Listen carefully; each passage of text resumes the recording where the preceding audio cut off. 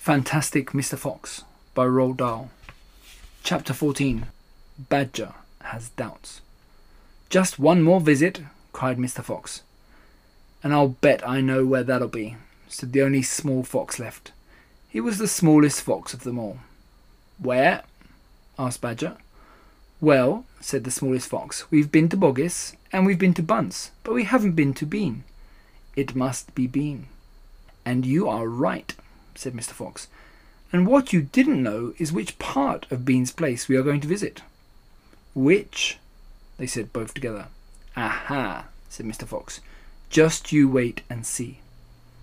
They were digging as they talked. The tunnel was going forward fast. Suddenly, Badger said, "Doesn't this worry you? Just a tiny bit, Foxy." "Worry me?" said Mr. Fox. "What?" "All this stealing." Mr. Fox stopped digging and stared at Badger as though he had gone completely dotty. "My dear old furry frump," he said, "do you know anyone in the whole world who wouldn't swipe a few chickens if his children were starving to death?" There was a short silence while Badger thought deeply about this. "You are far too respectable," said Mr. Fox. "There's nothing wrong with being respectable," Badger said. "Look," said Mr. Fox, "Boggis and Bunce and Bean are out to kill us. You realise that, I hope." "I do, Foxy, I do indeed," said the gentle Badger.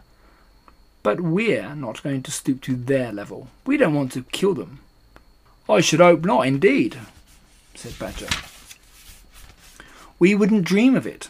We shall simply take a little food here and there to keep us and our families alive. Right?" "I suppose we'll have to," said Badger. "If they want to be horrible, let them," said Mr. Fox. "We down here are decent, peace-loving people." Badger laid his head on one side and smiled at Mr. Fox. "Foxy," he said, "I love you." "Thank you," said Mr. Fox. "And now let's get on with the digging." 5 minutes later, Badger's front paws hit against something flat and hard. "What on earth is this?" he said. "It looks like a solid stone wall." He and Fox scraped away the soil. It was a wall, but it was built of bricks, not stone. The wall was right in front of them, blocking their way. "Now, who in the world will build a wall under the ground?" asked Badger. "Very simple," said Mr. Fox. "It's the wall of an underground room, and if I'm not mistaken, it is exactly what I'm looking for."